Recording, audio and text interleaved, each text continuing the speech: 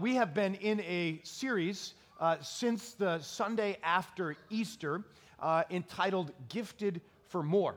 Throughout 7 weeks, we've been exploring how God, as a generous God, abundantly supplies all that we have, all of the gifts, all of the blessings we enjoy in this life, and how He has given them to us for a purpose.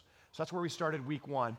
Week 2, if you weren't with us, what we looked at was natural gifts and abilities, skills, talents that just come kind of through your DNA, or maybe you learned early on. So like the musicians we heard, some of you can do music like that. That's not my gift, right? So I can sing along is what I like to say, but you didn't call me to be your lead vocalist for a reason, okay? So different gifts, right? So if you have a gift of music, talk to Jonathan. He's honest. We'd love to grow that team and have more musicians as part of it, okay? Then the next 3 weeks, Pastor Randy unpacked 2 pivotal chapters in Scripture. If you weren't here with us, we looked at 1 Corinthians 12 and Romans 12.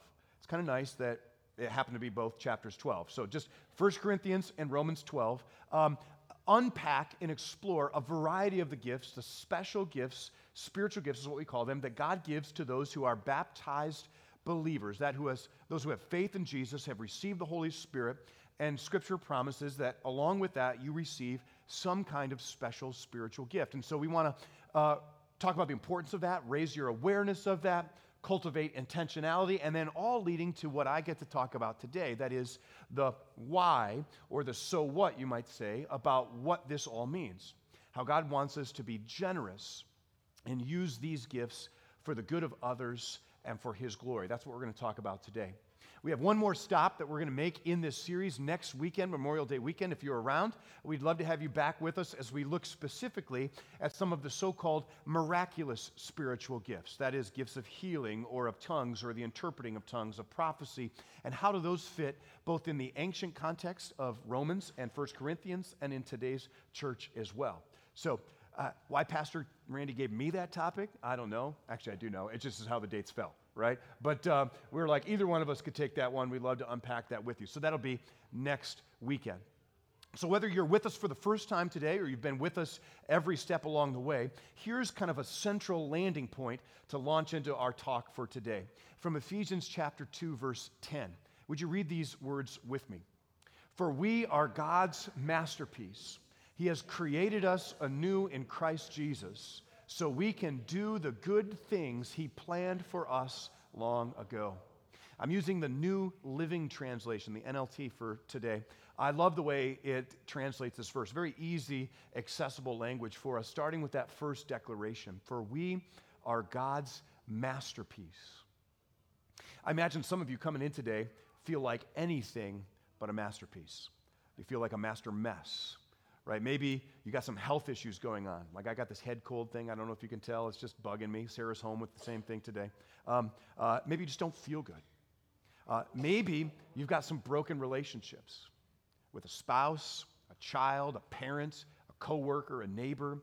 Maybe you're in the midst of a challenging season of relationships and you're like, man, I just don't feel like a masterpiece.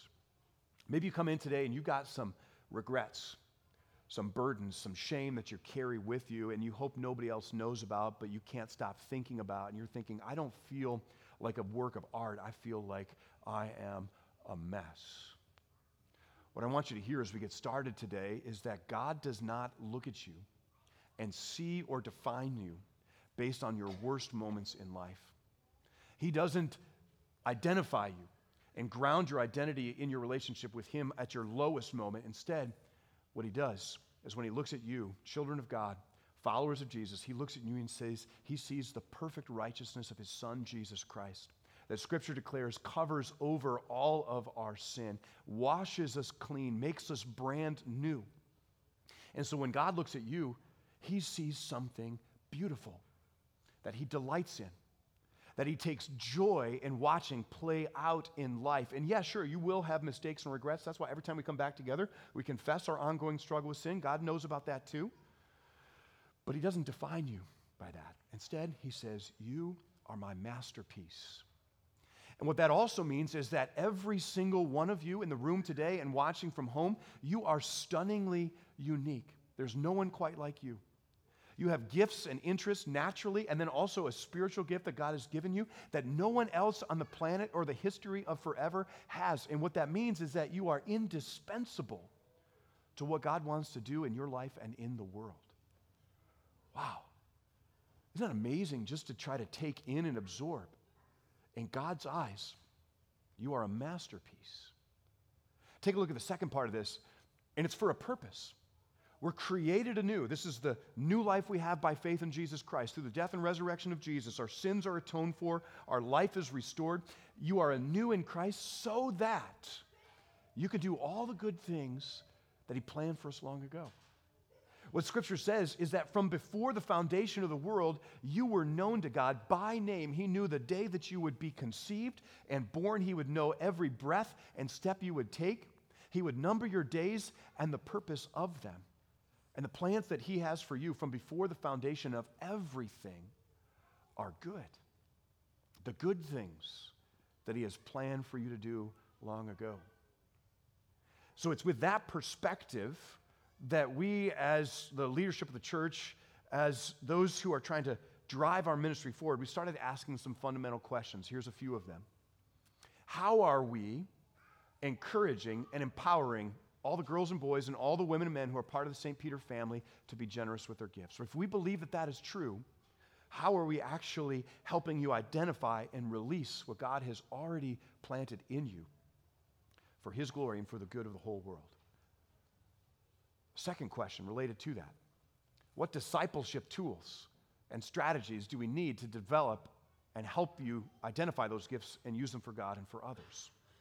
Even before the pandemic, we had a team of people who were wrestling with the questions, how do we take that core fundamental thing God has called us to do, to make disciples, and how do we express that in fresh ways in the 21st century? Right? The church transcends time because Jesus does, but things change over time, and so we're trying to figure out how do we do that. And then the world stopped. That was a crazy season, right? We're glad we're on the other side of that. Hopefully, we don't ever have to go through a pandemic again, right? But it gave us a chance to stop and think, okay, what new things do we bring back? Or what returns? And how do we develop tools specifically to help you grow more like Jesus and put into practice His words and ways? You hear us use that language all the time. That's on purpose, okay? We're going to talk to you at the end of my message about one next step you could take that's one of these discipleship tools. One more question. How can we celebrate all the ways that God's people are using their gifts outside of the church walls? You hear me talk later on. There's all sorts of work you can do here, and there's important volunteer roles like in the band or hospitality, serving, all sorts of ways as part of the church community. That needs to happen, but it happens best when you are also out in the world, out in the workplaces where you go to work every day, in the schools, in the volunteer communities, when you're at Community Threads or Restore, at Goodwill and Salvation Army, when you're volunteering at Kay's Animal Shelter or going to the hospitals to visit people, when you're taking care of people next door, when you are out and about bringing good news where you live, work, and play, we want to celebrate and identify that. Now, those are questions that we have been wrestling with as we try to express in fresh ways what it means to be the body of Christ here. And all of it is so we can get in alignment as best as possible with how God sees the world and how He wants to work within it. I love this picture of our planet. I've never had a chance to go out into space, but I'd like to think if I had a chance, I would. I mean, there's a few rockets that don't make it, so there's that in the back of my mind, right? So I'm thinking about that. I don't know if I ever will, but can you imagine being out in space and looking back on our planet? You see something like this, right? And what you see is this stunningly beautiful place that God has made. And around it, you have all these other planets, you have stars, you have constellations, galaxies, you have this universe, and you're like, I can't even begin to fathom all that God has made. But what's interesting, and I find fascinating, is that when God looks at this, He tells us very clearly what He sees. John 3:16, you probably know this verse, for God so loved the world. And what's interesting is, in Greek, that word there is the cosmos, okay? It's intended to be earthy, grounded in the present reality that we enjoy today. God loves this planet and everyone who's part of it in all that He has made. God looks at you and sees a masterpiece. He looks at His world and He sees something He loves dearly. He's intensely interested in it. He wants to be involved in it every day. And His desire is that you as you grow more and more like Jesus and participate in his work of redeeming and restoring the world, that you would use what he's given you in a way that brings him honor and glory and helps make the most of whatever we have on this planet for as many days as we walk upon it. Now that is fundamentally true. John 3:16, right? You can write it down. Here's another thing that's true. It's the beginning of our text for today. Peter says this, the end of the world is coming soon. Right? Now maybe you've seen pictures, or you've seen somebody standing on a street corner, like a street prophet evangelist holding up one of the signs, the end of the world is coming. You're like, that's kind of weird. I don't know what to do with that.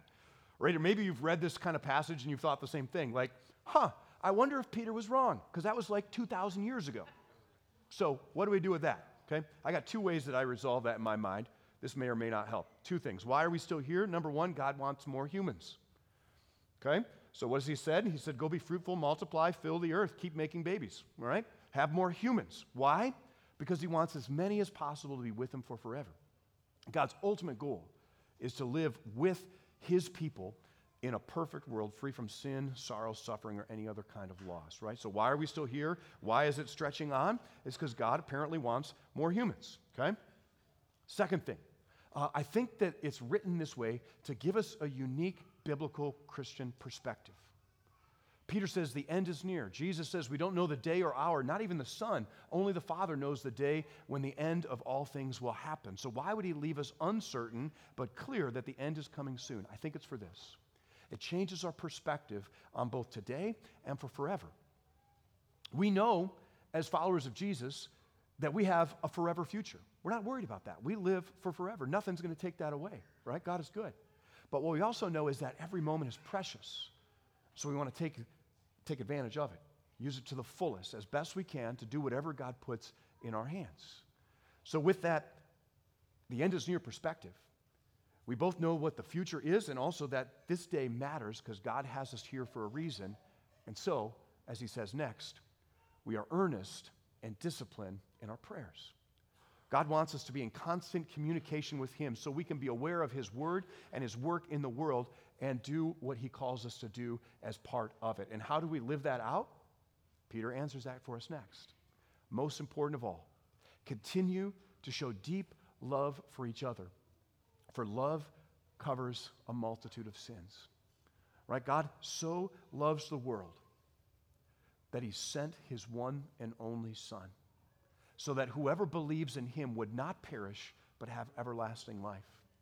Friends, you are on the receiving end. If you know and follow Jesus, you are on the receiving end of a vast, measureless love that covers over all of your sins and makes you brand new. And guess what? It does not come because you have earned it or deserved it. It is a free, unlimited gift, no strings attached. Where else can you get that in the world? The answer is nowhere. No one has the kind of love that God declares he has for you. But what he says is when you have received that love, it can begin to flow out through you, through a life that is transformed to become more like Jesus. As you put into practice his words and ways, you become a vessel through which that unconditional, life-changing, never-ending love starts to seep out all over God's planet and to all the people upon it. Continue, he says, to show this deep love that God has given you for one another. For, I love that verse, love covers a multitude of sins. You know, the kind of love you hear about in music and you see out in the world today, it isn't like this kind of love. It always comes with, hey, you do this for me and I'll do that for you. Right? It's a pale comparison to the love that God has for us. But what he says is, just as God's love is covered over all of our sins, as it flows out through us into those broken relationships and places in the world, it has a redemptive potential too. Don't underestimate how God can work in and through you by the power of his love. Now, practically speaking, how does that actually happen? Well, here's where Peter goes next. We're talking about spiritual gifts, and he doesn't give us a big long list like Paul, right? But he gives us a few as a couple examples. Here's the first one. Cheerfully share your home with those who need a meal or a place to stay. You might call this the gift of hospitality. Some of you have that spiritual gift, the ability to just create a space where people feel welcome and valued and loved. And you do that in your home or in any place you go. If that's you, you have the spiritual gift of hospitality. He says, use it to bless others. if you're the kind of person who cringes at the thought of people coming into your home and you're like, oh man, it would be such a mess. I got to clean everything up. I don't even know what to put out. Good news. You don't have to worry. You don't have the gift of hospitality, right? So you can just take that pressure off yourself and say, that's not what God's calling me to do. Now you can, just as an aside, you can grow in the natural gift of hospitality and learn how to use your home as a place where people feel welcome. That's true too. But don't feel the pressure that God isn't putting on you, because you have a different gift he's calling you to use, right? Why do I say that's one of the gifts? Because that's what Peter says next. God has given each of you a gift from his great variety of spiritual gifts, right? Scripture lists some, probably not even all, but at least some to get started, and all of them, he says, use them well to serve one another. So as we put into practice what God has given us, as his love flows through us, it has a chance to transform the world. He has two more gifts he wants to lay out for us. Do you have the gift of speaking? Then speak as though God himself were speaking through you. Right? If the thought of standing up in front like Joyce did earlier or like I'm doing right now, if that sends you chills and you're going to run the other way, good news, right? No pressure. You don't have to do what God has not gifted you to do. But if you have that ability, if you do that in your workplace, presenting at a meeting, if you do that at school, getting up in front of your class and giving a report, and you don't melt down and cry, maybe you should think that you have this gift. God's going to use it to proclaim good news in some way as you lean into and grow in it. Here's one last one. Do you have the gift of helping others? I know many in this room have a gift, at least comes close to this, whether it's the natural gift or the spiritual gift of helping and serving. Do it all with the strength and energy God supplies. I know that's true because I've seen time and time again, when life gets hard, you rise up, right? And whether it's bringing food to someone who is going through a tragedy or loss or has just had a baby, or whether it's standing with someone and just being there as they grieve and as they struggle, you rise up whenever you see people at their worst, and you are at your best using your gifts and the strength and the energy God supplies. And all of that lands here, the second half of this verse. Then everything you do will bring glory to God through Jesus Christ. All glory and power to him forever and ever. Amen. What a radical new perspective that gives us on our everyday life. What you have is a gift from God. When you put it into practice, it actually reflects back on him in a powerful way, and it has the potential and power to transform lives and even the whole world. We know that this world will come to an end. We don't know when.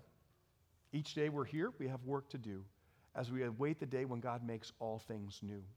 And until that day, our hope and prayer for you is that you would lean into whatever God has uniquely called and gifted you to do, so that you can embrace it, live it fully, and take delight in how God is at work in you and in his world. To help you to that end, we have a couple next steps we'd like you to think about. And one very specific one I'll ask you and challenge you to get involved in here in just a moment. The first is connect with others and put your gifts to use. There's something powerful about accountability. If you tell somebody else your spiritual gift instead of just kind of keeping it in your own head, then they're going to be like, well, are you going to do that? If it's leadership, if it's wisdom, if it's help, if it's serving, if it's words of encouraging, if it's generosity, whatever it might be. If you don't know, by the way, what your gift is, go back to 1 Corinthians 12 and Romans 12, take a look there, or talk to Karen, or go to our website and you can do a spiritual gift inventory. It's not painful, but it's interesting and it reveals something about you. What I've also found, you've heard this if you watched my video a week or two ago, is other people call it out in you too. So invite them to speak truth about who you are. Number two, look for ways to serve through the church, right? I've said before, we celebrate actually number three, ways to serve in the community more, because when you do that, it always washes back and you serve here too. And that's an amazing thing. But there are needs for people serving on the band or in hospitality, buildings and grounds, lots of ways you can volunteer and get involved. And number four, watch and pray for people close to you but far from Jesus. We always want to call that out because that's part of the unique calling God has given to us to make disciples of all nations. And he has placed them in your life as well. And he wants you to be aware of that, prayerful as you engage them, and ready to do whatever he's called you to do as part of that next step. So I'm going to put up some here and practice questions during our upper room time in a moment. But before we do that, back to the first one, we have a very specific way you can get involved in this. We have some connect groups, some next step, sorry, Karen, I'm butchering the name, Gifted for More Connect groups, right, that are an opportunity for you to study more about this and connect with others who have a similar interest. You can scan this QR code. It'll take you to the Church Center app. Down at the bottom of it, there's a little icon, Gifted for More Groups. You can click on that, sign up, or just learn more. Karen's here. She'll be out in the lobby afterwards. You can talk to her about that too. And if you're not ready to commit right now, that's okay. She'll work with you on that. But we'd love to get you connected in deeper intentionality and community around how God has uniquely gifted